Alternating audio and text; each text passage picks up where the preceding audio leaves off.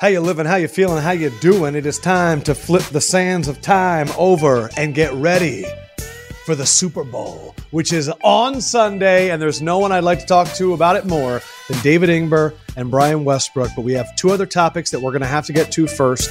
A big-time trade in the NFL, Matthew Stafford for Jared Goff, Rams, Lions, a lot of picks, people wondering about Deshaun Watson and all that goodness. And the Eagles head coach, Nick Sirianni, had a press conference. I put out a 40-second clip of it, and my phone exploded. We're going to get to all that and more, but first, let's go around the horn. Let's talk first with company man David Ingber wearing his BR hat. How are you feeling on the eve of a Tom Brady Super Bowl where you are not involved? Mostly it was the Matt Stafford thing that's the kick in the nuts, because I've already said on this podcast that Tom Brady going to the Super Bowl feels a lot like when you thought you were over your ex-girlfriend and then you see her wedding photos on Facebook and all of a sudden the emotions flood you. That's now that's that. And then the extra kick in the nuts is hearing from Tom Curran that Matt Stafford said he would go anywhere except the New England Patriots. Presumably this is like a Matt Patricia thing, but man, that is like a kick us when we're down. So hold on, what is that? So if Tom Brady is, you see this, your ex on Facebook, is Matt Stafford you saw on Facebook that a former beau or someone you were interested in is single and you reached out and they were like, nah, I'm good? Like, is that what it's like? No, that was getting left on red on your recent Tinder messages that you're doing. In order to get over the wedding photos you just saw, you go onto some like dating app and then you're just getting like ... not getting that to me was the most exciting part of that story, which we'll dive into in a second. Also, the fact that it was really McVay and Stafford kicking it in Cabo that sealed the deal. Down in a beautiful study, surrounded by awards, accomplishment, and acclaim, is the greatest running back in the history of the Philadelphia Eagles, Brian Reginald Westbrook. What up, B. West? Reginald, what's going on, brother? How are you, man? What is your middle name? My middle name is Collins, Collins, like Collins Ave in Miami, one of my favorite places to be. Where we were at last year. Which is where we were last year. That's right. Nice. That's right. Exactly where we were at last year. So, yeah, I'm actually really excited about this game. And I'm one of these guys that misses football. I missed it yesterday. I'm also, there's a hatred that you have towards New England as a town, city, area, a franchise organization. But I'm one of these guys that I love excellence. I love the fact that Tom Brady is now going to his 10th Super Bowl. I love the fact that he has an opportunity to win his 7th Super Bowl. I like legacy. I like being able to say, you know what? He was great for a long time. I'm not one of these guys that hate on victors, hate on people that win all the time. I'm one of these guys that, listen, if you can do it for 15, 20 years, do it. Go do it. And I'm so because of that, I'm super excited for Tom Brady, his opportunity. And now he's going to be playing against one of the young up-and-coming guys in the NFL.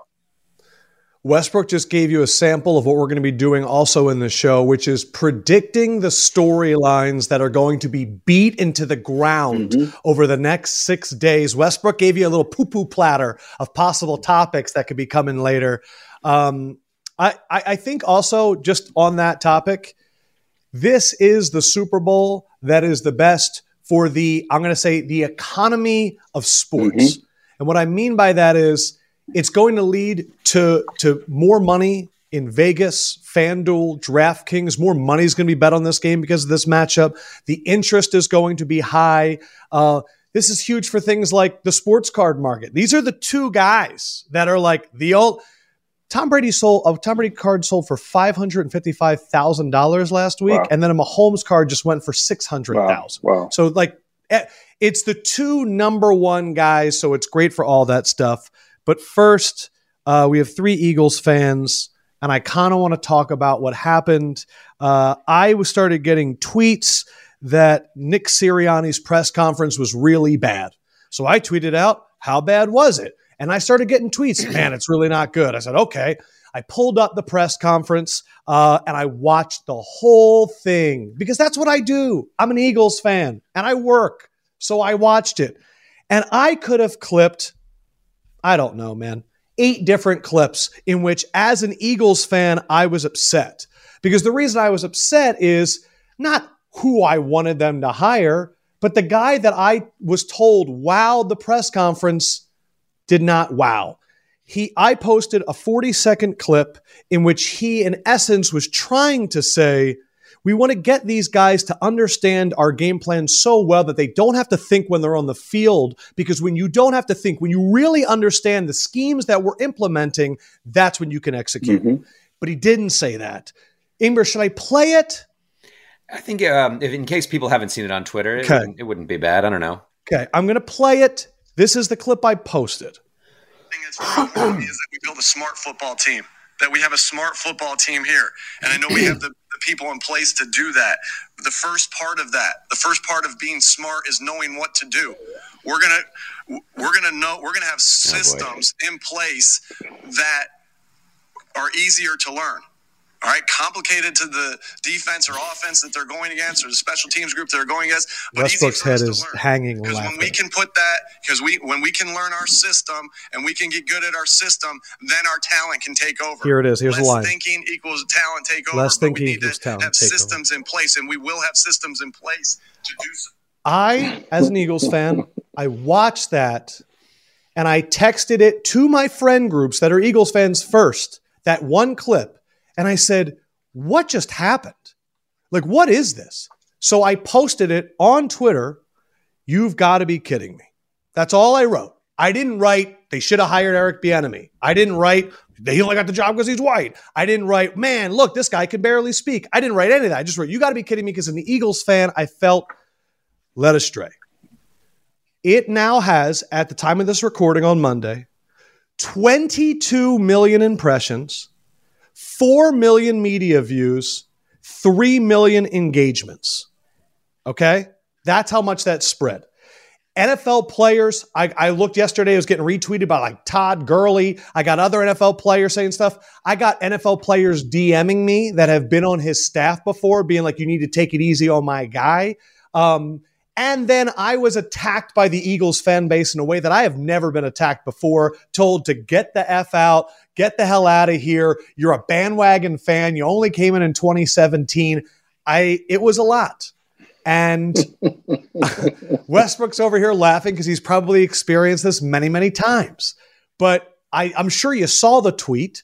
What was your take? And also, what was your take on his press conference as a whole? Well, first of all, I've been attacked by Eagles fans relatively recently because of Carson Wentz and his inability to complete passes to guys that have the same jersey that he does, and his inability to read defenses. So they've attacked me recently as well. And in reality, all those things that I mentioned about Carson Wentz, they actually were true. They've come out, and now people understand them. But you know, when I watched the press conference, I saw a young coach, first-time head coach, that struggles to speak confidently under pressure in front of the media. First time doing it.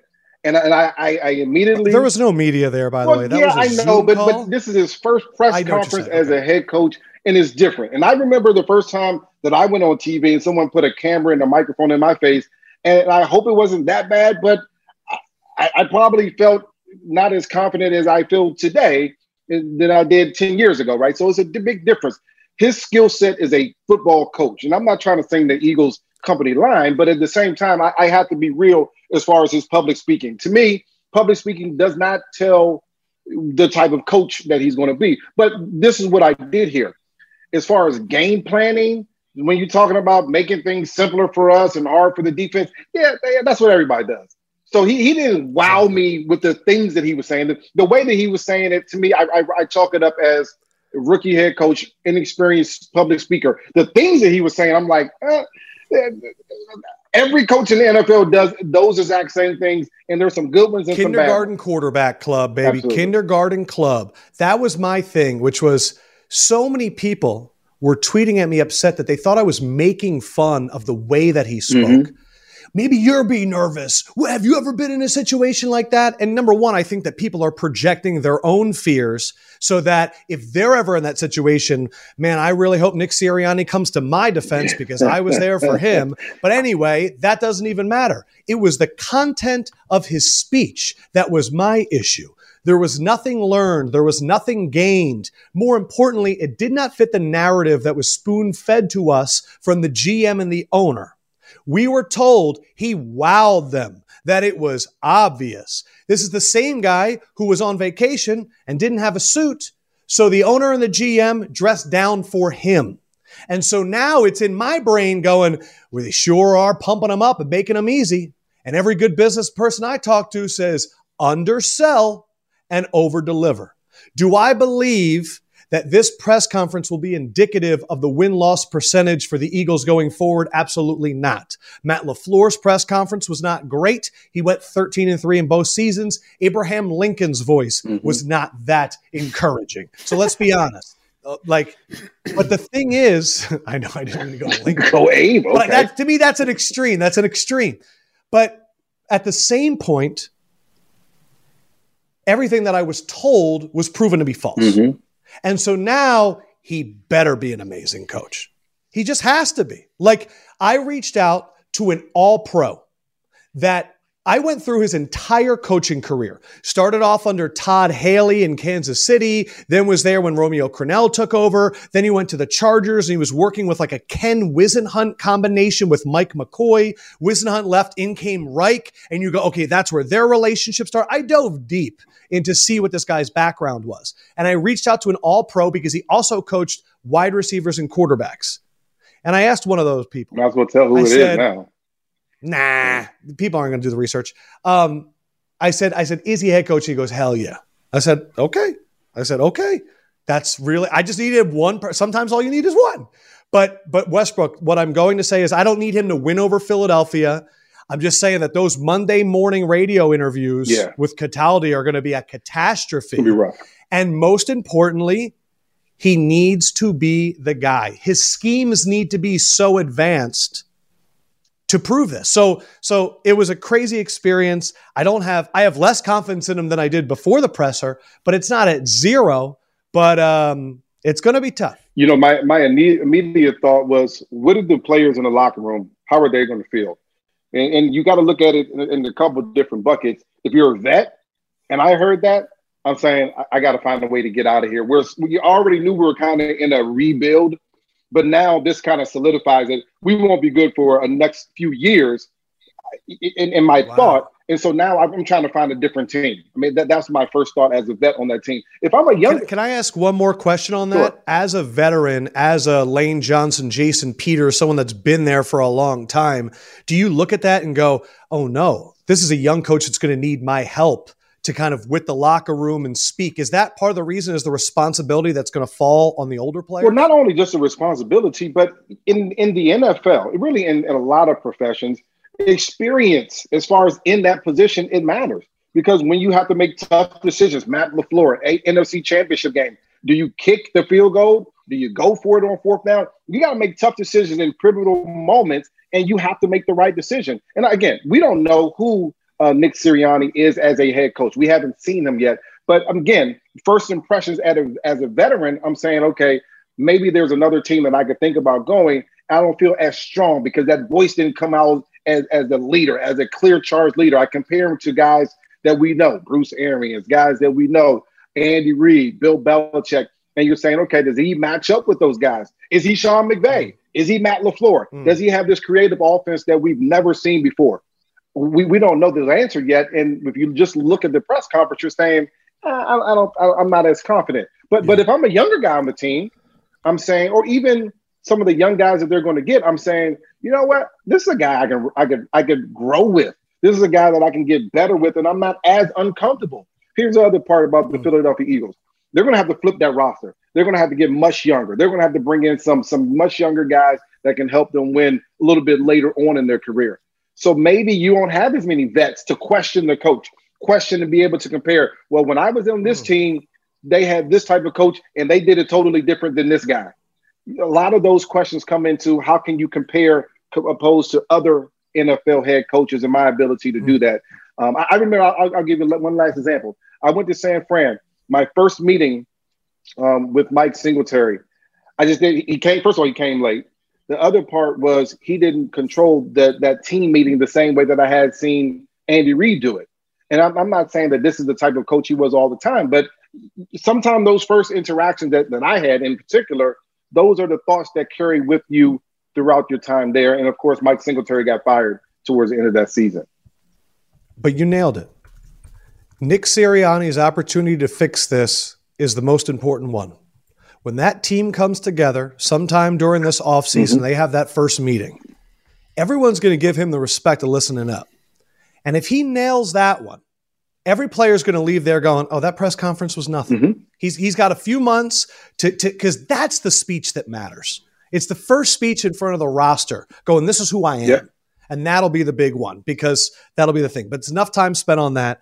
The big news Saturday night, Matt Stafford goes to the Rams. The Rams send back Jared Goff and his contract, multiple first-round picks, and a third-round pick.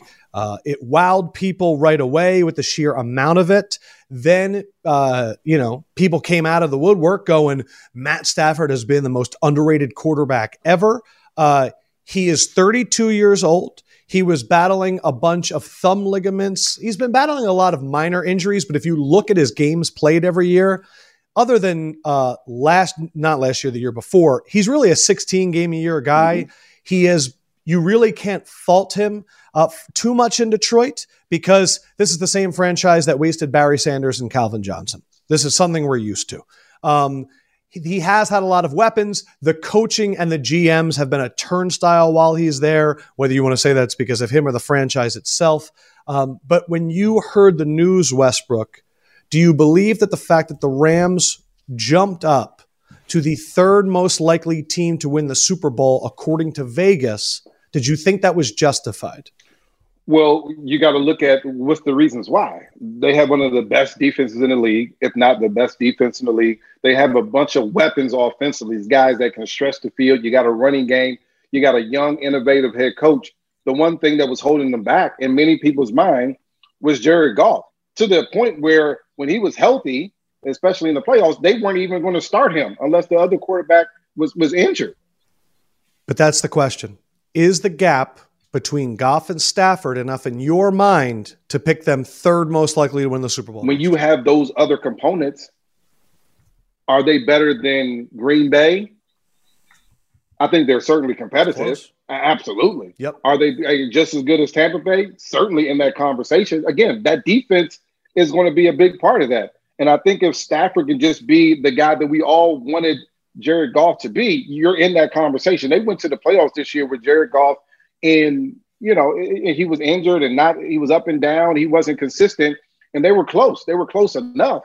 You get Stafford in there, you throw more touchdowns, you get that offense clicking a little bit. That defense is probably better because their offense stays on the field a little bit longer. I can see 100%. That. I can see that the graphics and everything else jumping up to the point where you're saying, they are true Super Bowl contenders at this point. Again, the defense is really, really important when you look at that fact. Right in the middle of Stafford's time in Detroit, they had one of the most depleted offensive lines that ever, and they've been drafting that over and over and over again.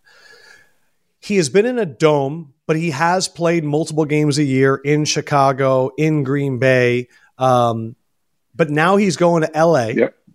And I feel like, Westbrook, you made a speech to Aaron Rodgers last week saying, look across the sideline at Tom Brady and realize how much better this can be with a good offensive coach and a nice summery climate. And I feel like Matt Stafford saw your video and said, oh, I would love that. Yeah. Like, I'd be down for that. I think that there is that big of a gap between Stafford and Goff. No doubt. Goff, to me, is a solid backup, low-end QB1 in this league. Stafford, to me, is a top 15 guy that, as somebody that bet against the Lions a lot last year, man, could he put up points. And now, look, I think the world of Kenny Golladay and some of the weapons they have there in Detroit, but the scheme to compare Darrell Bevell, formerly of Seahawks fame, to Sean McVay, it's not even fair. Big step up. And I think also when I look at Arians and Brady and I look at Reed and Mahomes, I see two guys that are great at connecting with their quarterback and want to set the quarterback up to then create on top of it with their own independence. Reed gives Mahomes the blueprint. His own spiciness takes it to the next level. Arians has to do a little bit more for Brady, but Brady's ability to check at the line unlocks the multiple looks of Arians' offense. Now, Sean McVay has a guy in Matt Stafford that can take his offense to the next level. I think what Sean McVay has done for Jared Goff over these last 4 years, 3-4 years, is run my blueprint. And I think Goff ran it to the extent of it. It reminds me a little bit of when the Chiefs went from Alex Smith to Mahomes. Now Stafford's a little bit longer in the tooth, but suddenly you can really throw it deep now to Tyreek Hill, or in the case of the Rams, a Cooper Kupp or a Robert Woods. I'm very excited for their offense. I do think it makes their defense better. My issue with the Rams is always this. They have not taken a first-round pick since 2016. They will not take one until 2024. Wow. The long-term health of the franchise is really not that great. But more importantly, this is a team that does not have depth ever, because they trade so many of their picks for players. My issue with the Rams is never in the first 8 weeks of the season. It is around playoff time if they get banged up. Am I saying that they're going to get banged up? We don't know about that, but it oftentimes happens. So my issue with the Rams is always depth, but I think Stafford gives them a ceiling that is capable of winning the Super Bowl. Yeah, I think you hit the nail right on the head. That the ceiling that Stafford gives them, his ability to take their offense to a different level. I mean, just think, as a play caller, there were times that Sean McVay had to feel that Jared Goff was holding them back, and I can't give you my whole offense because of that. With Matt Stafford, 100%. I can give you much more of the offense. We can go in so many more different directions because of that, and I think that's going to be huge as far as they go down the ceiling. But let me ask you this. The Rams are going to take the biggest dead salary cap hit ever. That's how they felt about Jared Goff. That any NFL team has ever taken, 22, almost $23 million bucks. That's a huge dead money hit. And obviously we talk about the Eagles and the things like that they may be willing to take. But in order for them to be close, when you have the best defense in the league, you got to make moves like this. This is the daring. Listen, I don't care if we don't have a first round pick for the next 10 years. We have the best defense now. We have to go try to find a way to win right now. I appreciate that as a player. Let's go all, do everything we can to win right now. They just made a great move to try to help their football team. I appreciate that as a player. And that, you know what? I love that notion. GMs that take the picks are typically, it's the fan base that likes them because we're getting all these picks and we got 2 first round picks. Those are going to be 2 superstars. And we should know at this point that it truly is, a 30% proposition crapshoot that it's going to hit. Yep. And it's a crapshoot. And that's why it's a draft and not, like an assignment. Like if we knew, then it would be a lot easier. But going for it honors the veterans. Yep. When you see Aaron Donald crying on the sideline after losing a playoff game, he right now must be so excited to see his team go for the window right now. And I think it's a cool – I think fans sometimes get so caught up in draft picks. I'll never forget. The Titans completely rebuilt their roster because of Jared Goff. It allowed them to get Derrick Henry and I think Taylor Lewan. Taylor Lewan was before that, but like so many guys, like 5 guys. On the other side, the Browns did nothing with all the picks that the Eagles sent them for Carson Wentz. I don't know if any of them are still on the roster. And so just because it's worked sometimes and, Herschel Walker and the Cowboys, there's a lot of times where it does not work. Westbrook, you are upset. Oh, before we go, Ingber, is there anything else you want to say about those two topics? I apologize for not including you. No, you're all good. I did want to mention on the Eagles rant that sometimes people, when one random thing goes viral and you weren't expecting it, like that was obviously like 10x, 100x of what you'd normally get on a given tweet. People will then take the swarms of angry retweeters as your people, right? That like you now have your own Bayhive, your own Beliebers. And so whatever the comments under your post, people think that you wrote those. Right. Somehow. Yeah. So you could just put out a tweet that says something like, I don't know, shrug emoji after a crazy Eagles thing. And then all the things under are like, well, I'm going to believe that you mean this, and I'm going to believe that you mean this. And the wilder it goes, the more that the Twitter hive will just say, oh, those are Lefkoe's people that are saying these things. This must be what Lefkoe's leading the charge of. So I just want to say that, like, when you're the sort of person on Twitter that loves, going after someone, just note that take a look at what they specifically wrote, not necessarily what the people underneath wrote. Because if you go to any political post right now, like if you go to see what Bernie Sanders wrote on Twitter, go underneath his post. It's not Bernie Sanders fans that are writing the top comments. It's the people that hate Bernie Sanders that are writing the top comments. Just want to throw that out there for a little positivity on social media. We're not responsible for what other people say in response to what we say. I got a DM on Instagram from somebody that said, Adam, I am so disappointed that you've gone out of your way to embarrass the head coach of the Philadelphia Eagles. He was really stressed out, and I responded, and I was like, do you know how virality works? Do you think that if I knew my next tweet's going to get seen by 22 million people, that I would have put that out? No. I was like, we don't have control over this. Right.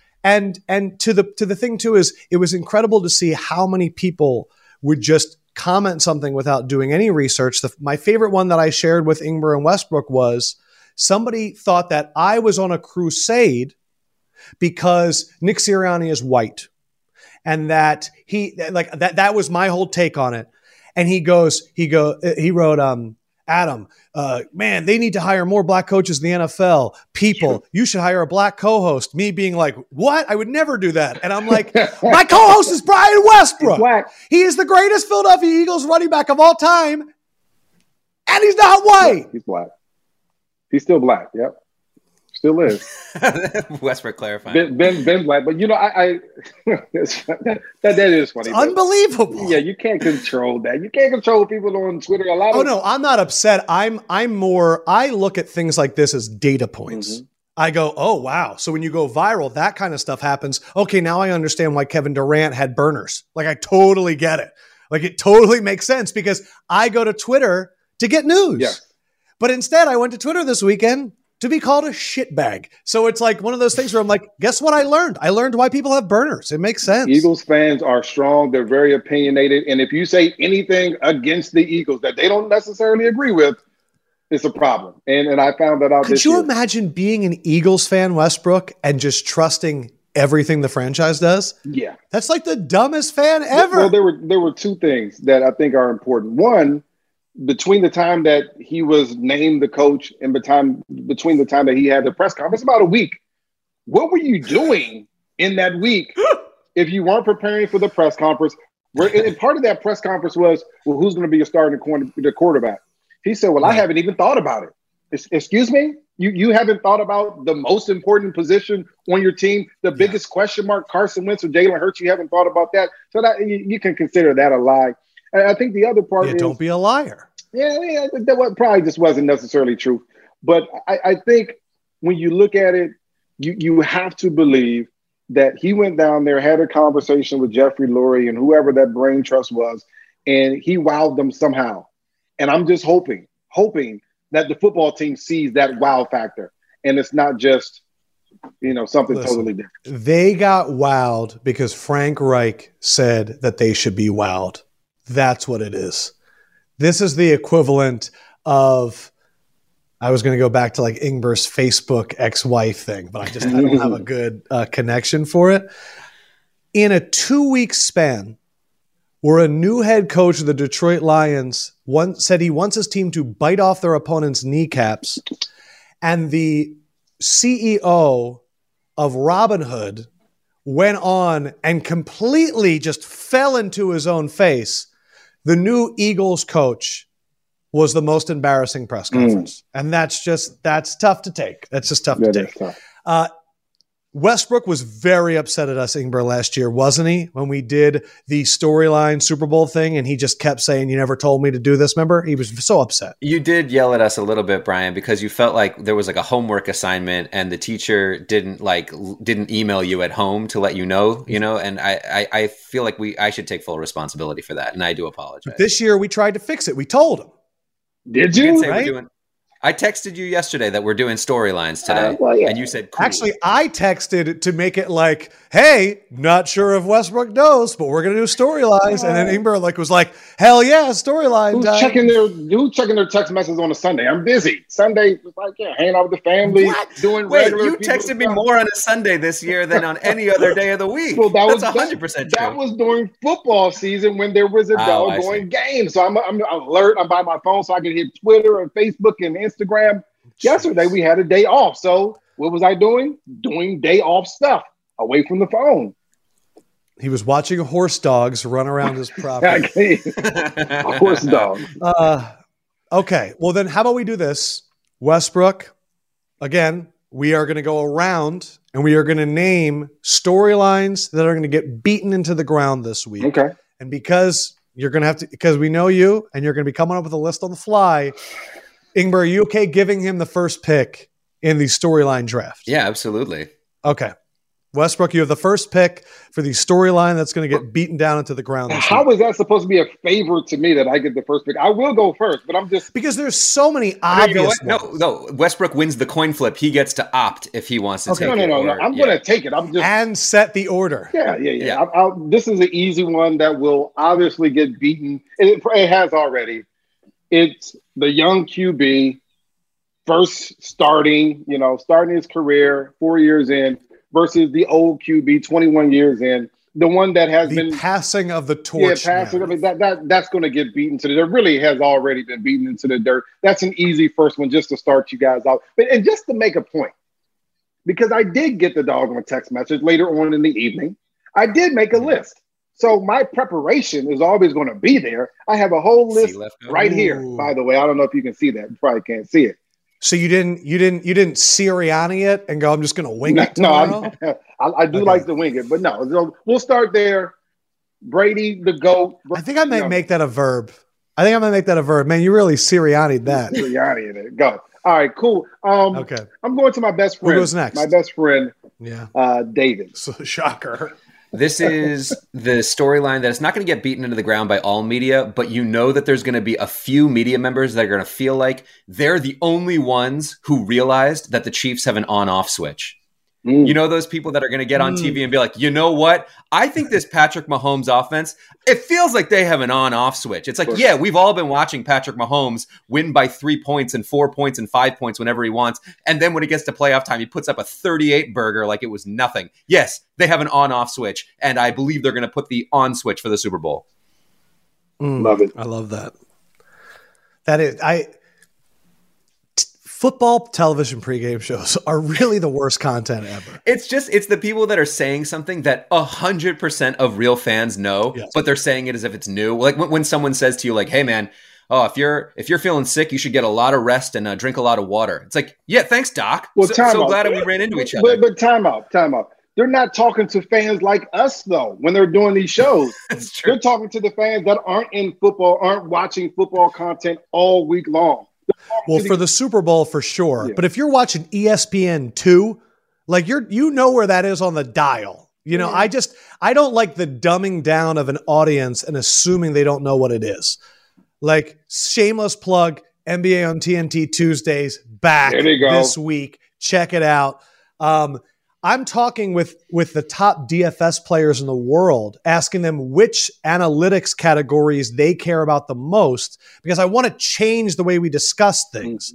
Like, I have a Connect at FanDuel that I want to tell me after the game how much money switched hands on. Like, it's time that TV grows up and makes good content that isn't former players going, I'm not going to bet against that guy, which might be my storyline. I don't like to bet against that guy, but my storyline is actually going to be. That's not former players top. How different of an experience is this going to be during COVID? I think that is a storyline that is not about the teams, but it's going to be like, here are the protocols at the stadiums and like, what are you going to do about your Super Bowl parties and like all of that stuff. It's like a COVID Super Bowl, I feel like, will be the ABC banner for the week, or CBS, whoever has the game. All right, cool. I kind of agree with you there, because God forbid one of these players gets COVID on Friday night. Oh my God. pulls a Carell Buckhalter. Ooh, No offense. That's my boy. Don't talk about my boy. All right, I got another one. So Brady in the Super Bowl versus the pass rush. How many times will they bring up, what is it, the 07, 08, 09, whatever it was, against the Giants, and his ability to get away from a pass rush? And how can Kansas City affect Brady in that way? How can they make him uncomfortable, affect Brady? And the way to stop Tom Brady is to get a pass rush. That will come up plenty of times this week. Totally. I want to add to Westbrook's. This will be the part of the story. What I think the real headline of that will be Steve Spagnuolo versus Tom Brady. Because he was the one that, quote unquote, engineered that pass rush. I feel like he will be the face of the pass rush narrative in this game. Also, I love giving credit to a coach to engineer a pass rush when his defensive line was Michael Strahan, Justin Tuck, O.C. Umenyiora, and then eventually JPP. Because, it was all coaching on that one. Ingber? This is kind of similar to your COVID one, Lefkoe, but I think there's just going to be a lot of fawning stories of like, can you believe the NFL got through this whole season? I mean, what a bunch of heroes. We are having a Super Bowl, and look at these guys. No one said it was possible back in July. Look at them. Here we are, Super Bowl, February. Let's do this. There's going to be a lot of those fawning pieces. So it's going to be the narrative. It's going to be the can you believe the Super Bowl happened on time? Like it made the date. How dare you haters that thought it wasn't going to happen? I would actually say that there's going to be a lot of lines that are going to be, when the Super Bowl was listed on February 7th back in the summer, not a lot of people thought it would happen on that date, but it did. And then it's going to be like a series Goodell's happy to not have to turn the calendar. Yeah, some bullshit. That's a great one. That's a great one. Thank you. I can't believe in this part I was able to get it. To me, it is going to be about the all-time coaching matchup between Bruce Arians and Andy Reid. And I think the narrative will be, is this the most liked head coaching duo and most accomplished maybe that we've ever seen? I think it's going to be it's going to be just glowing remarks about Reid and Arians going back and forth. Also, I'm not entirely sure, but was Arians on the Colts coaching staff the year that Andrew Luck made the comeback against the Chiefs and Alex Smith in the playoffs when they were down like 30? Or was he? I don't remember. I'll research as we go around. But like that was an amazing comeback. Arians also came back on the Chiefs earlier this year. So I think it's like the exciting style, but the coaching matchup as a whole. I also have a question for you guys. Do you think this is going to be the most watched Super Bowl of all time? Nobody can go to bars. No. Nobody can go to restaurants. Nope. Everybody's at home. I have no idea how like ratings are tabulated anymore, if it's like with diaries and stuff like that. But I'm just wondering, will we have more home television sets on? Okay, yeah. So there might be more. This might be the most television setted Super Bowl of all time, but I do not believe it will be the most watched, because what you just said about no bars and restaurants, there's a lot of casual fans that would have gone to a bar just because 10 friends of theirs are going, and they're just home and they're saying like, oh, I can catch up on my favorite other TV shows tonight instead. But you just said it. Now I'm just home. It's been home. I don't know if this has happened to you. Have you ever been watching a really good like Netflix show, but then there's like a big sporting event on and you're like, I could literally watch this whenever. I have nothing else to do. You're talking about yourself as a sports fan right now. You're not talking about the people that have literally do not watch a minute of football the entire year, but watch the Super Bowl because they're going to their friend Bill's house and he makes a big spread. You don't think they're just going to turn it on because they got nothing else to do and they can still be casual and watch at home and make it? They have plenty else to do. There is 8 billion streaming sites that all have content, and this is like the 4-hour window. Well, they've been doing something else for a long time, and we've been stuck kind of in our houses for almost a year now. So, I mean, I think people, if they don't want to watch the Super Bowl, they can certainly find things to do. I think a lot of people tune into the Super Bowl, and I'm thinking about my mother who had 2 sons in the NFL. She can't tell me the difference between a linebacker and a doggone fullback, right? So I think she tunes into the Super Bowl because my dad's going to be watching it in the house. She loves the doggone commercials, and she doesn't want to feel like she's going to miss it. She's missed something. Whether she knows who's the head coach for the Chiefs or the doggone also, though, seems like he has friends that don't care about FOMO.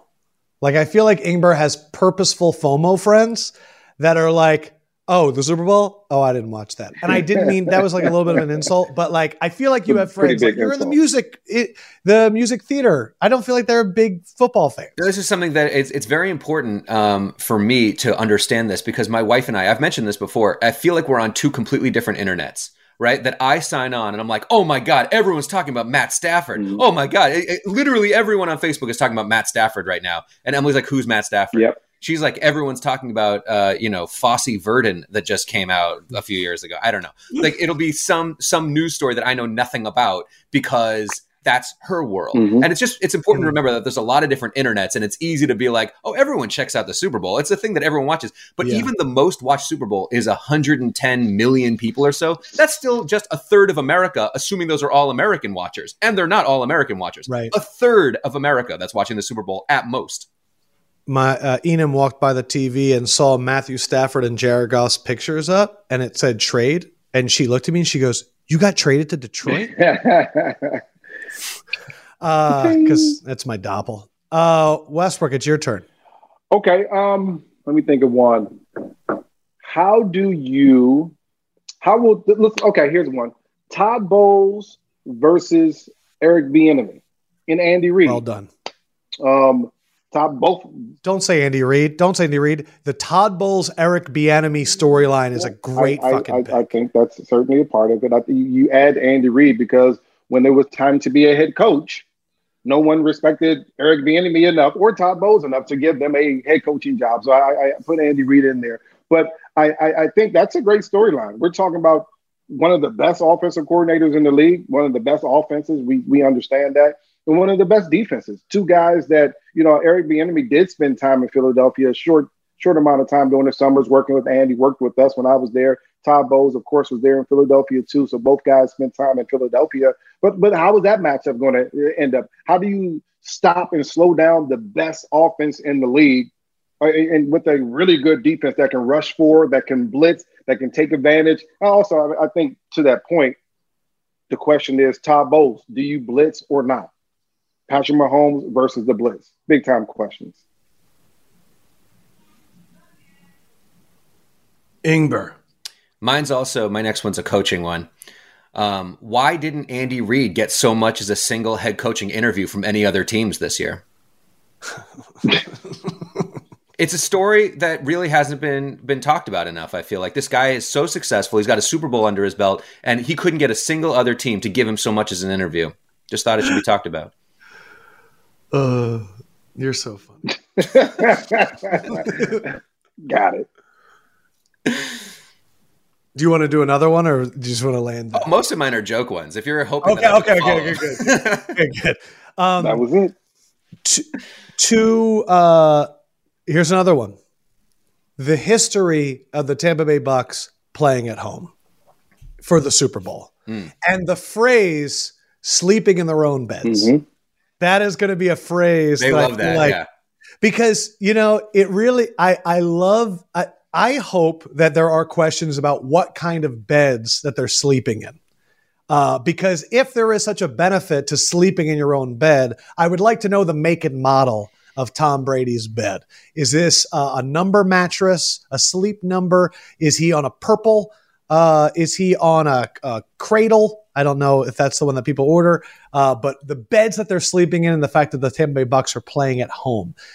Westbrook, to go off your point too about Bieniemy and Bowles, I think we're also going to have a storyline on the progressive nature of Reid and Arians and the fact that Arians' entire coaching staff is filled with African-American coaches and women coaches. Diversity of staff.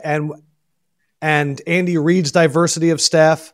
I think that's something that I get excited about, is for that to be championed on the main stage so that other coaches that are coming in can go, wow. Sometimes you need to see it in the Super Bowl sometimes for people to care about it or to think that it's a real thing. Like, if it happens in the Super Bowl, people are like, oh, it got into the Super Bowl. And so you hope it leads to more and more action. I would hope that people that are in decision-making positions wouldn't need the Super Bowl, but I understand where we're at as a world right now. So, yeah, I understand that. Yeah. Listen, 2 weeks of Sean McVay hype led to everyone that ever knew Sean McVay getting a job. Right. So hopefully we get a week of diversity hype in the same thing. The sad part from the diversity side is that we've known who the best team offensively has been for the last couple of years. We also know who that offensive coordinator was. We also know that quarterbacks, coaches in that same team have gotten head coaching jobs before, or in a much shorter stint than Eric Bieniemy. So that's a whole different subject. But I'll throw one out there.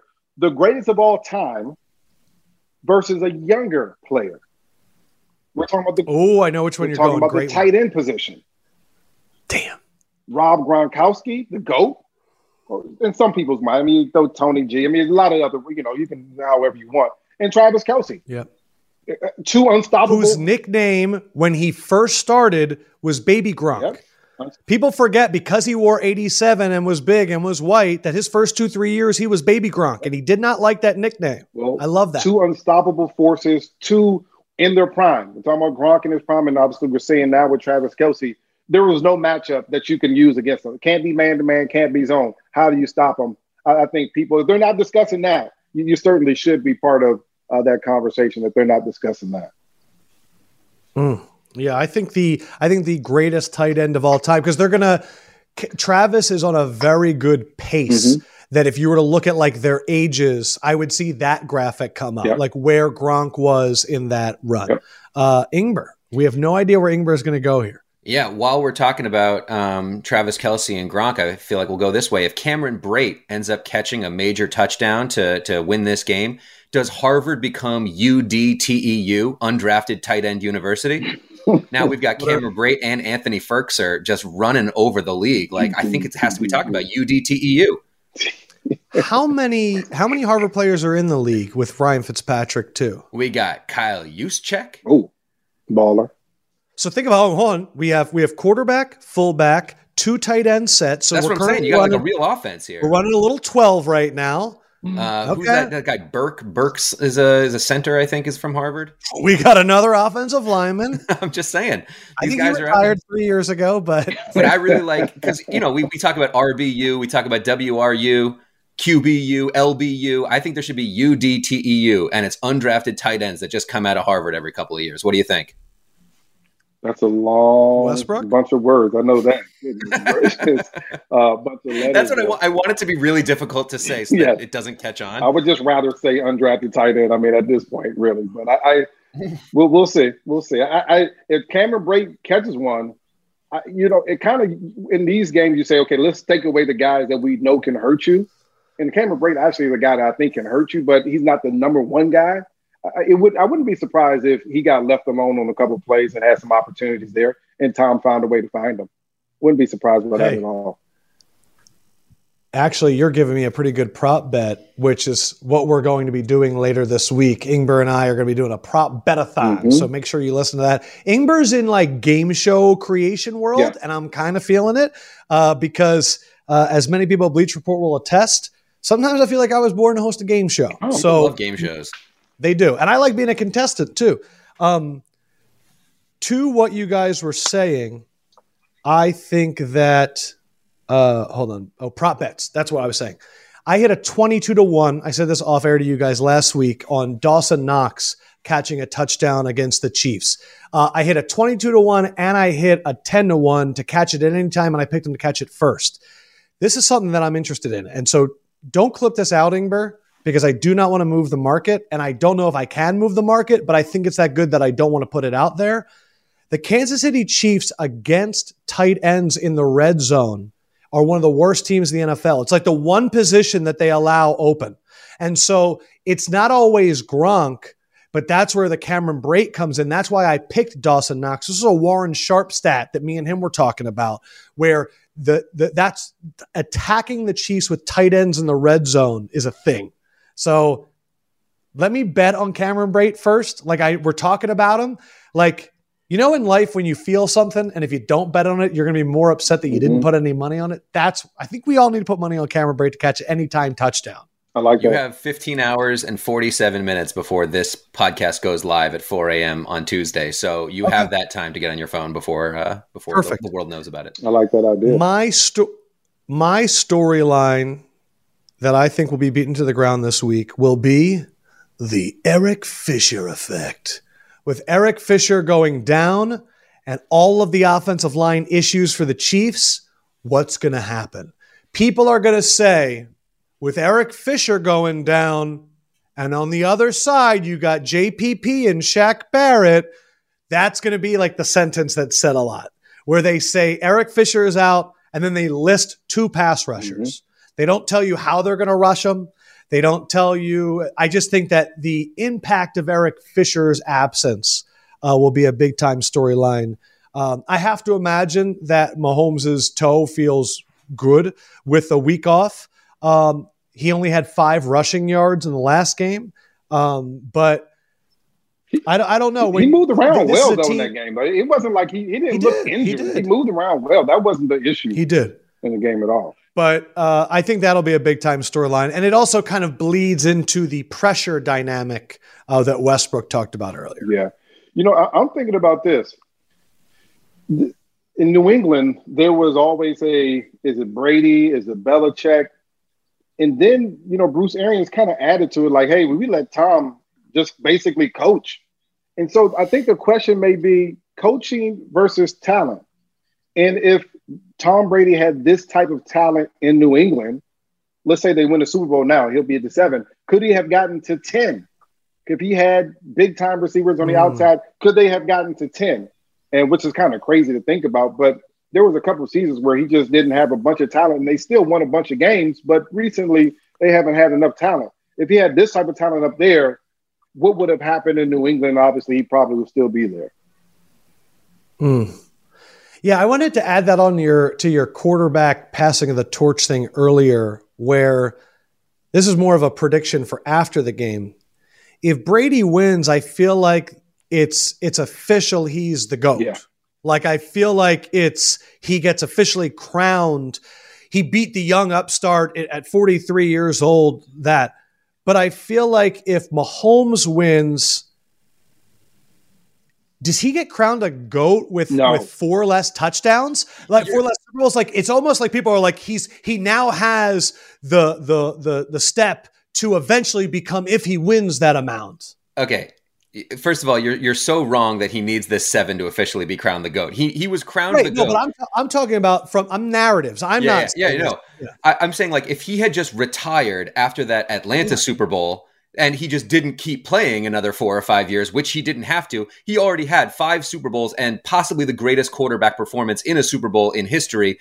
Then he's done. He rides off into the sunset. What I'm saying though is if by beating Mahomes in the Super Bowl, he is removing any chance of Mahomes ever passing him as the GOAT. And that's what I'm saying. I see. By beating Mahomes, even if Mahomes goes on to wait 6 or 7, people are going to go, but Brady beat you in a Super Bowl. So in a way, it's like GOAT insurance, if that makes sense. You know, I really think that even if Mahomes doesn't get to 7, if he gets to 4 or 5, you can argue that he's the GOAT. And let's say he doesn't play 21 years. Let's say he only plays 14, 15 years. I think you still can make the argument because at some point, once you get to a certain number, 3 Super Bowls, 4 Super Bowls, now it's not just the number. It comes down to what's your eyes say. Do your eyes say that Patrick Mahomes has a stronger arm? Probably. More athletic? Probably. You know, the ability to move around, all those things that you can see with your eye test. Other than the Super Bowls, I think that comes into the factor after you win a certain level. If he gets to 5 and doesn't play 21 years, I still think there are going to be a lot of people that consider Patrick Mahomes a GOAT. No doubt about that. It's incredible how many Super Bowls we're already baking into this guy's career. You're right. Like it baked in. You're right. Like he's already at 5. Just imagine the start of his career, though. I mean, it's been amazing. This could have been his 3rd Super Bowl appearance. But they didn't have that offside. Was it Chris Jones offsides? If this was his D4. 3rd, D4. If this was his 3rd, that means that Brady would have 1 less. Yep. So he would be at 5. So then it would be like, this could be like 5 or 3, but then Mahomes would also have the lead in the series. Right now it's 2-2. Mm-hmm. Mahomes would be up 3-1. I actually like that it's like this, but Ingber, I feel like you had more. Yeah, when people start talking about how Joe Montana is the GOAT because he made it to 4 Super Bowls and didn't lose a single one, and that Brady lost in the Super Bowl, that is so preposterous, and I hate that narrative, and I need it to stop, because it's the thing that's keeping people from even considering LeBron James as the GOAT in basketball, even if, like, Michael Jordan, like, he won 6 and he didn't lose any. Congratulations. He had an amazing career. I'm not breaking any ground by saying that Michael Jordan was amazing. But let's say LeBron James wins just as many. Let's say he ends up with 6 rings and he made it to another 7 finals. Is that not more impressive than making it to 6 and winning 6? I hate that thing of like, Tom Brady made it to all these Super Bowls and he lost some Super Bowls. Therefore, he's not the GOAT. Mahomes has only made it to 1 Super Bowl and he won that Super Bowl. Therefore, I hate that narrative. And I think making it to a Super Bowl is crazy impressive and is a good thing on a resume, not a dark mark on a resume. All these are storylines that will be discussed this week too. I mean, everything we just said in the last 3-4 minutes will all be storylines as well this week. I'm looking up something. Okay, hold on. How many Stanley Cup finals was Wayne Gretzky in? Do you know? I know he won 4. Yeah, so I actually just had a trivia question about this last night. Seriously? Yeah. The Islanders won like in 79 and 80 and 81 and 82. They won like 4 years in a row, and then Gretzky got his first one. But he won 8 straight MVPs during that run. It's absolutely nuts. Wow. The reason I'm asking is the little rant you just went on fills my soul, because to me, it's been our podcast theme this year. Great. Which is to not be hung up on the results, but to look at the process and to only champion people that have never not won is a resultist mindset. Michael Jordan went to 6, he won 6, thus far he's the greatest. Yeah, but like, it's about putting yourself in the position to win. And so technically LeBron has been to more, and he's been the opportunity to win. If we're going to say that we don't always have control over the results. Joe Montana, he's been to 4. Yeah, but like Tom Brady's been to 10, And I'm pretty sure Joe Montana tried to get to those Super Bowl during his other 8 or 12 years in the career. Yes, it's as if losing in the NFC Championship game is somehow better than losing in the Super Bowl, which is preposterous. And I think that's what I mean is the 90s really gave us some false notion of what greatness is. Now, I don't mean false, but like Jordan was unblemished. I feel like Gretzky was unblemished. I feel like Tyson never lost in the 90s. I feel like the 90s, Joe Montana, you just didn't see. The Cowboys never lost in a Super Bowl. It never went bad. John Elway finished his career with 2. I don't know, man. There's something about the 90s where it felt everything was behind closed doors. And now everything's out in the open. I don't know. I just feel like it's very indicative of the media and that era of unblemished, but. I just think if you were to ask me who had the greater apex, Michael Jordan is the answer. But would I rather have Michael Jordan on my team for 12 years or LeBron James on my team for 22 years? The answer is I would rather have LeBron James getting me to the finals every single year, and then we roll the dice from there. I'm realizing as you say this, LeBron is more Brady is more LeBron than he is Jordan. Yes. Yeah. Jordan Definitely. really kind of is Joe, and Brady really is LeBron in terms of the longevity and all of that stuff. And the only difference is no one has ever assumed that LeBron's coaches are responsible for his wins. No one has ever said that like they do about Belichick. So many things have changed. I'm a Jordan fan. Shoes, clothes, style, everything Jordan fan. So many things have changed since the 90s, early 2000s to this point. So, I mean, I would hope that our athletes were able to play much longer. They would have a much bigger impact. That guys like LeBron are better because of guys like Magic and Jordan, and Brady is better than because of Joe Montana. I would hope that things will work out that way. I appreciate that, and I think those guys, Brady and LeBron, appreciate the history of the game as well. So I think it's pretty cool to watch them appreciate that and see it soak in for both of those guys. Ingber, who were we up to? Do you remember? I believe it was mine. Ooh. This is my absolute favorite thing. Which it was. Is when. Sorry? No, sorry. Go ahead. Sorry. Oh, when sports media really attempt to create history that doesn't exist. And so there's going to be a lot of let's go through all the classic Bucks-Chiefs games that don't exist. Remember in 1979 when Neil O'Donoghue kicked a fourth quarter field goal to win 3-0 as the Doug Williams-led Bucks took down the Chiefs? There's going to be a lot of that this year, and it's like, just stop. It's okay to just say Mahomes versus Brady have a little bit of history. These two teams, I can't remember a single time these teams have ever played each other, regular season or not. That's going to be a nice Nance video package in the first quarter showing like Len Dawson. Yeah, that's a good one. Ooh, you just made me think of one. Go for it. Oh, we'll save it because that's my turn. Well, this one's not really a narrative, but go ahead. Mine is going to be the are we going to get a Tyreek Hill repeat explosion? The fact that he went off for over 200 yards in the first quarter in the first game. How do they stop Tyreek Hill? And then I think the beginning of the week is going to be how do they stop Tyreek Hill? And then you're going to watch the narrative switch to how do they not only focus on Tyreek Hill because you also have Travis Kelce. Like, I feel like the narratives are going to like coach themselves into that, where it's going to be a lot of Tyreek and then it's going to turn. It's just a narrative that I see happening. You know, when you talk about things turning, I think you're absolutely right. I think at the beginning of the week, where we are now, we're talking about the quarterbacks. And then towards the end of the week, we'll say, you know what?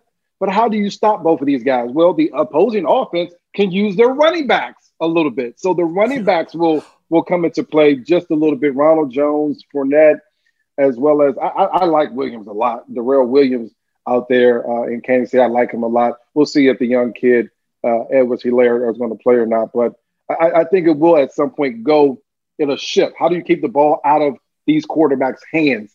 You use your running game a little bit. That'll be a phrase said so much this week. Keep the ball out of the quarterback's hands. No doubt about it. No doubt about it. Definitely. Well, I got one that's not – this is not a narrative. It's just I'm interested to see how it plays off. There's been times I've listened to Tony Romo as a broadcaster, and I like him, and then I think he just misses on a lot of the guesses that he's making as far as the next plays and things like that. But I'm just wondering how accountable will Tony Romo hold these quarterbacks? As far as missing passes, missing throws, he gives them a lot of credit for a lot of things that are going on in the game, but he never says, a lot of these broadcasts, Collinsworth's the same way, they never say, oh, Brady, looked terrible at the end of the game. Especially for Brady. Oh, yeah. So I'm interested to see how accountable will Romo and Nance hold these quarterbacks in this game. All right, I have two to build off of what Westbrook said, and then we'll go to Ingber. One about the Romo thing is I'm expecting this is why but leading up to it, like the CBS gave Tony Romo $17 million for a game like this. Mm-hmm. Like that'll be like the fact that Mahomes and Brady are playing justifies Romo getting $17 million a year. That's like a Richard Deitch article, Brian Curtis, The Ringer. Very excited for that. And then the other one that you said about the running backs, this is one of my narratives too, which is the disrespected running back revenge bowl. Leonard Fournette cast aside by the Jaguars. Le'Veon Bell cast aside. Oh, and by the way, there's also going to be LaShawn McCoy against his former team. Like there's a lot of disrespected all-time great running back narratives that will be in this game. Yeah. Yep. I like it. All right, Ingber. This one's for me. This is a sports story that we hear from one side, and I think this year we're finally going to get to hear it from the other side. It's, did the Chiefs make a mistake by not trading up to draft Mitchell Trubisky? Absolutely kicking themselves. Think about where they would be with this team and Trubisky. You never know. And that's the thing. You never know. I mean, what he did in those 3 games at the end of the year kind of gives you the kind of confidence that that's all I'm saying. I'll tell you whose toe's not busted. Mitchell Trubisky. Okay, I got one. You're going to hear this. My favorite prop bet this week is red Gatorade. Both the Bucks and the Chiefs, they're red Gatorade. I feel like that's going to be like the fantasy prop bet. Red Gatorade is going to be. Last year was 2 red teams as well. We're going to have to look up if that was also red Gatorade. It was Niners versus Chiefs, right? Mm-hmm. So if it was red Gatorade, then that's a really interesting prop. But if it was like blue or yellow Gatorade on a red team last year, we'd have to know this. Have we reached a point, we'll talk about this more on the Prop Bet Show, where things like Gatorade and national anthem length have been beaten into the ground too much, where they're not fun to talk about anymore? Oh, you think they've come out the other end?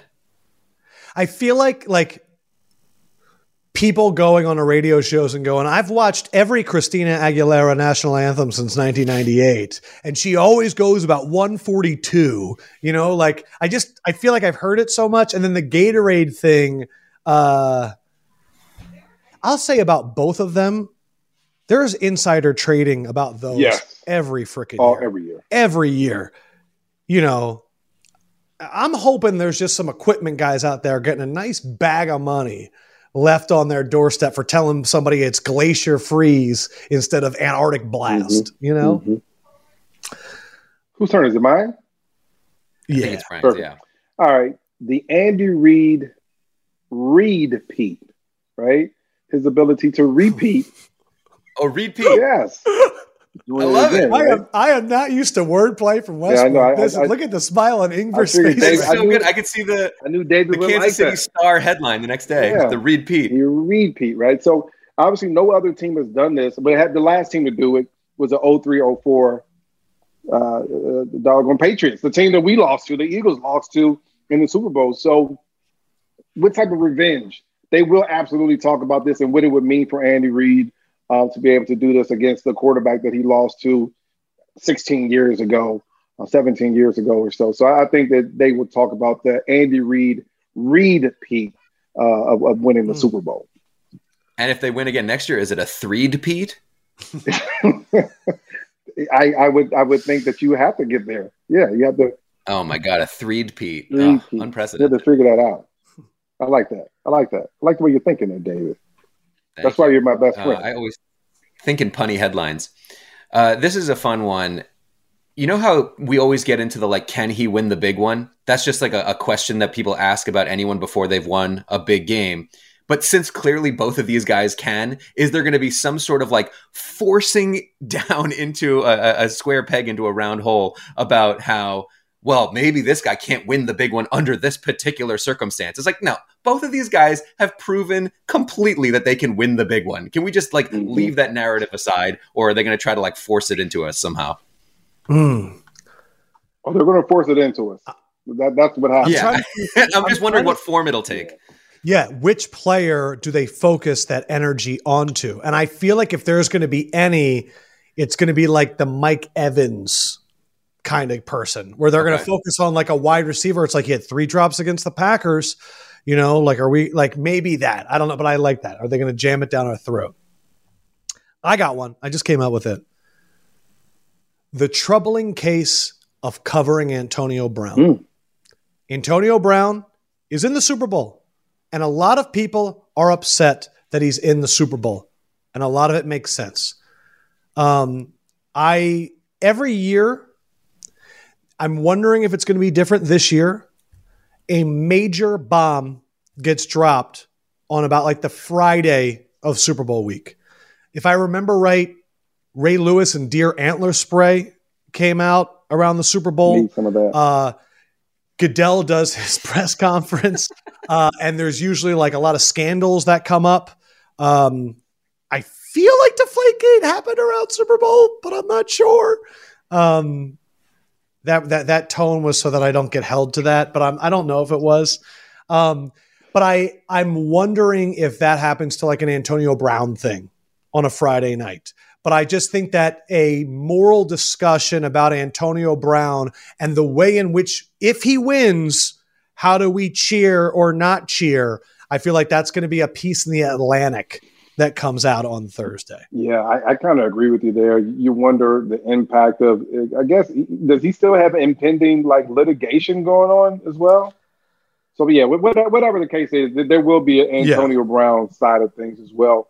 One of the things I've been thinking about, and really been worried about, because as our country still dealing with COVID, is the home field advantage.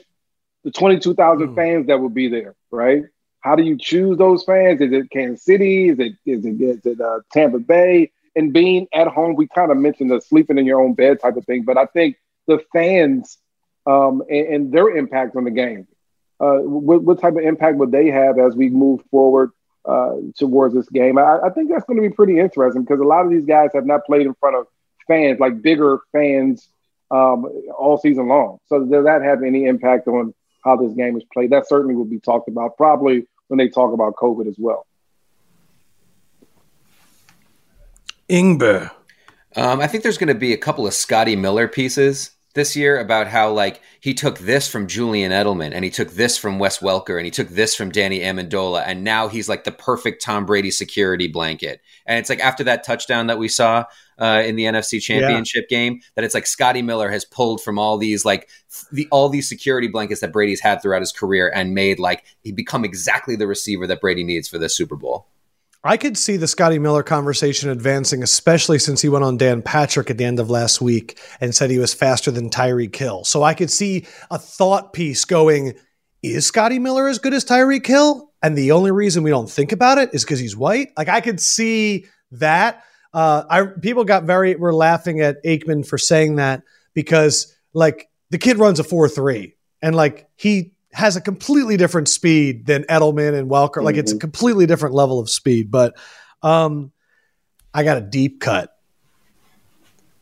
Ryan Suckup, kicker of the Bucs, former Chiefs kicker. So you're going to get the Nance is going to play, check out these kicks by Ryan Suckup for the Chiefs back in the day. And now he's on the other sideline and him dapping up Dave Tolles or whatever his name is, Tobe, the special teams coach for the Chiefs. The Ryan Suckup narrative, I think, will be a good one. I like that. Hold on, Ingber was going to make fun of it. Yeah. No, that's good because, like, you know, when Todd Bowles goes to a new team and then that team plays the Jets and they're like, oh, he knows everything about that Jets defensive room. It's like, what does the kicker know that he can now give as intel to his new team? You know, Tucker hates when you hiss at him. Yeah. I like funny. The kicker angle. I hate talking about kickers, but I think the kicker angle is always important because, especially when games are going to be decided by 3 points or less, you got to have a kicker angle. I think you have to mention the Tampa Bay Bucs linebackers, Levante David and Devin White, their speed. Now you got to you're matching up against Travis Kelce. Who wins that matchup? That's going to be, in my opinion, really, when you think about the game, that's going to tell a lot about how successful that Kansas City offense is going to be. So the matchup between Kelce versus those two very good and fast linebackers, Levante David and Devin White, I think is going to be a huge talking point throughout the week, probably towards the latter stages of the week. But I think you got to think if you're – that's a Saturday conversation. Well, if you're looking at the game, if you're looking at it just the football game, not the, Brady versus Mahomes type of stuff, you got to try to figure out how that matchup works. Because a big part of their offense is getting Travis Kelce the ball, his ability to make moves and be able to play against man versus zone in a lot of those situations. That's where a lot of the yards come from when you talk about Patrick Mahomes throwing the ball to the tight end. Also, Levante is an anagram for love note. Is it? I don't actually know. Also, is that what an anagram is? An anagram is when you scribble the words around, like how a dormitory is an anagram for dirty room, and funeral is an anagram for real fun. Those are two good ones. God, Ingber, I swear you would be the best trivia partner in the history of the world. I'm not that great at trivia. Where are we going now? I just have one more. Westbrook is like so confused. I'm like, that's not an anagram for love note at all, actually. I know, it wasn't. I just wanted to try. I'm like, what are you talking about? Go ahead. I just have one more. Just if Brady had stayed in New England this year and Bill Belichick had actually become the coach of the Bucs, how many more Super Bowls could they have made this year? That's the question that really needs to be asked. Arians and Belichick? Oh my God, so many brilliant minds in one room. Oh shit. Can I ask what your process was for thinking about this? Writing down shit that would make Westbrook smile first and Lefkoe turn his head down at his cup and not want to make eye contact with me. That was mainly my thought process, yeah. Oh, shit. I will go. I did include some like real ones though. Like I did have some like You actual did? media. No, I took the assignment seriously. Is the point? No. You doing what you did is taking the assignment seriously. If you came in and was like talking about Sammy Watkins versus Chris Right. Godwin, I would have been so upset. Yeah. I think that there is going to be it's on CBS, Tom Rinaldi's on Fox. There's going to be a big feature piece, maybe with like Clarissa Thompson, and a big write-up in like the Post, the Washington Post, about what Laurent Duvernay-Tardif did this year. Good call. And the story of a player giving up a back-to-back Super Bowl ring to serve our country in the battle against COVID. I think that'll be like a front page CBS this morning, like CBS Sunday morning. That might be the story they do of the guy giving up another ring, rooting for I'm going to be rooting for him. Because what I'm doing is about a country. It's going to be like that. To me, is the story of the Super Bowl for non-viewers. And if that'll the be Chiefs the Super Bowl win, story that Ingber's wife talks to him about. And if the Chiefs win, we need to get the Chiefs Honorary giving ring. him a ring outside his hospital, and like he breaks down in tears, and like they all hug him, and like it's that is like a magical moment. Lauren, I got you this. I want you to have it. So wrong. I feel like we covered a lot. Like I feel like what other storylines are left? I got one more. Yes. Okay. And I got to end it with my guy, Andy Reid, because I love him so much. But I think the question will be his legacy. And I think this was talked about, and we kind of talked about it a little bit in a lot of our answers and a lot of our things here. But his legacy, let's say he wins it, almost a sit down day. How much longer do you have to coach? I mean, how much longer do you want to coach? You're 62, 63. How much longer do you want to do it? Where's your legacy at? What does it mean to be able to coach a guy like Patrick Mahomes? I think that for him, this is an opportunity, and he'll not be up there with Bill Belichick because of the number, but it is a legacy situation for Andy Reid, especially being able to repeat, have the opportunity to win a second one. I think that will be talked about throughout the week as well. I think you're absolutely right, because there's a lot of guys. There's not a lot. There is a number of coaches that have won Super Bowl, but the list of coaches with two is a whole nother tier. And that tier is Vince Lombardi, Tom Landry, Don Shula, Tom Flores, Bill Parcells, George Seifert, Jimmy Johnson, Mike Shanahan, and Tom Coughlin. Was there a Noel? Chuck Noll won 4. Yeah. Belichick won 6. Yeah. So it's 6, 4, a gaggle of 2, and then the rest are ones. And I think Bruce Arians, to be a Super Bowl winning quarterback coach, it really, to me, it like throws him into the Hall of Fame, kind of what happened to Andy Reid last year. And so that'll be a narrative of Andy Reid knowing what it was like for Arians to try and get his first Super Bowl win as a head coach. But I think you're right. Andy Reid winning 2 puts him into a different platform of coaching history. But I think that's also something, though, that I wanted to say earlier when you were talking about imagine if Mahomes wins 4 or 5. And I was going to say that means Andy Reid wins 4 or 5. And then all of a sudden, if Andy Reid suddenly has the same amount of wins as Chuck Noll in the Super Bowl, and he actually has a pretty darn good record against Bill Belichick all time.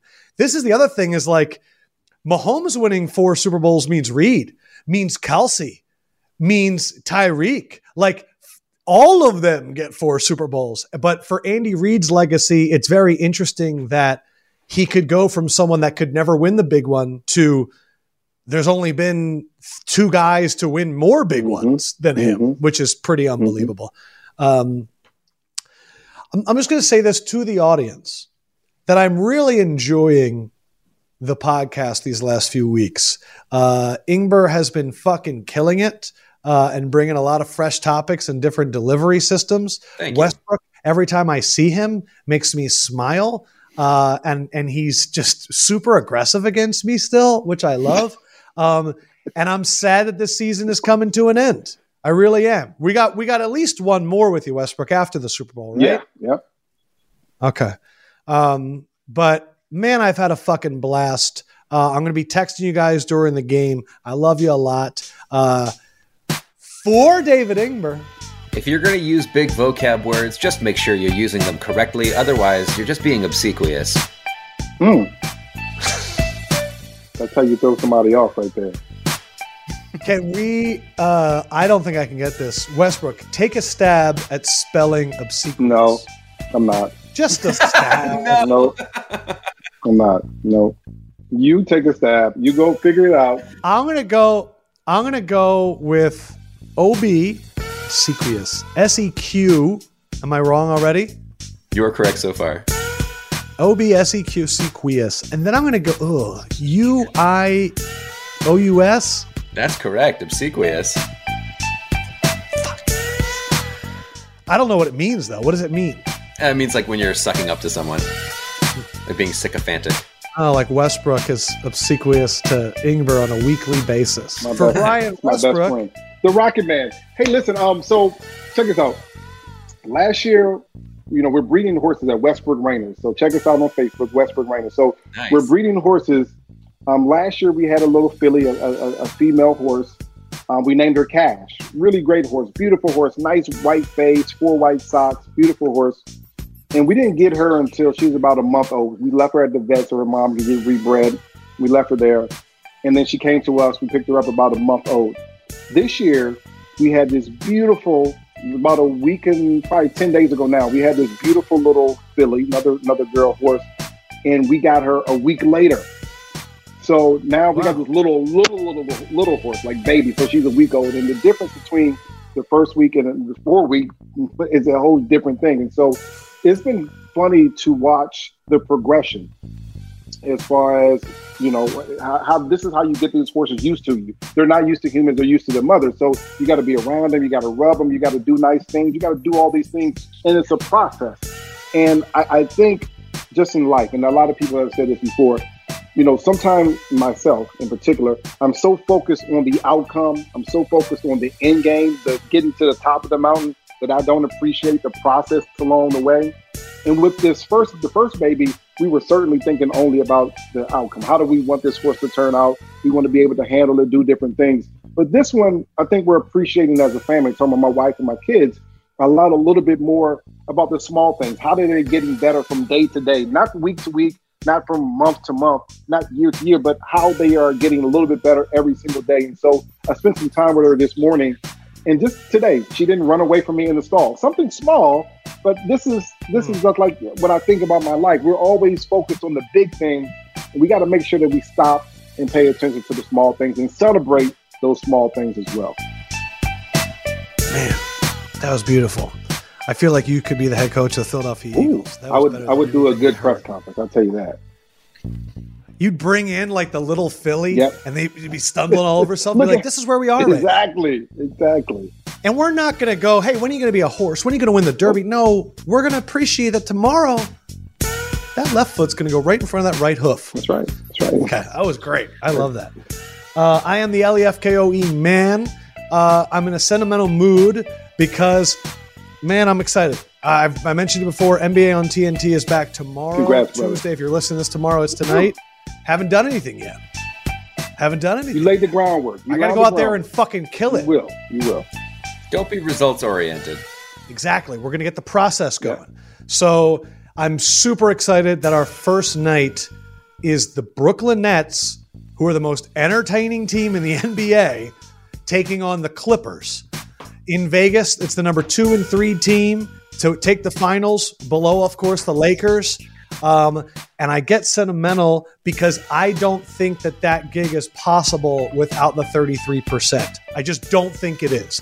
I think that the support that I get whenever something like this happens, the people that listen to this show, the ones that reach out and DM Ingber, the ones that tweet at Westbrook and myself, like, I just appreciate you guys because we're all fighting this and we're not doing it ourselves. And so I appreciate Ingber and Westbrook for letting me get reps in these last few months of talking into a camera and making my crazy brain a little bit focused. I appreciate all the production people that are in here right now. Let's see who we got. I can't even see. View, non-video. Nick, Mark, Eddie, Jake, Gabe, Tracy, Keen, Pellegrino for helping me get down here. But really, I would just thank you guys. And if you are watching on TV and you want to put up pictures of if they catch me in like a weird face and you want to put it on social media, I will repost it. If you just want to post anything, I'm going to repost it because we're having fun time. But thank you to you guys so much. I love you two a lot. I'm going to close it out. Holla, holla, holla. Have a great week. We'll be back with prop bets later. See you guys.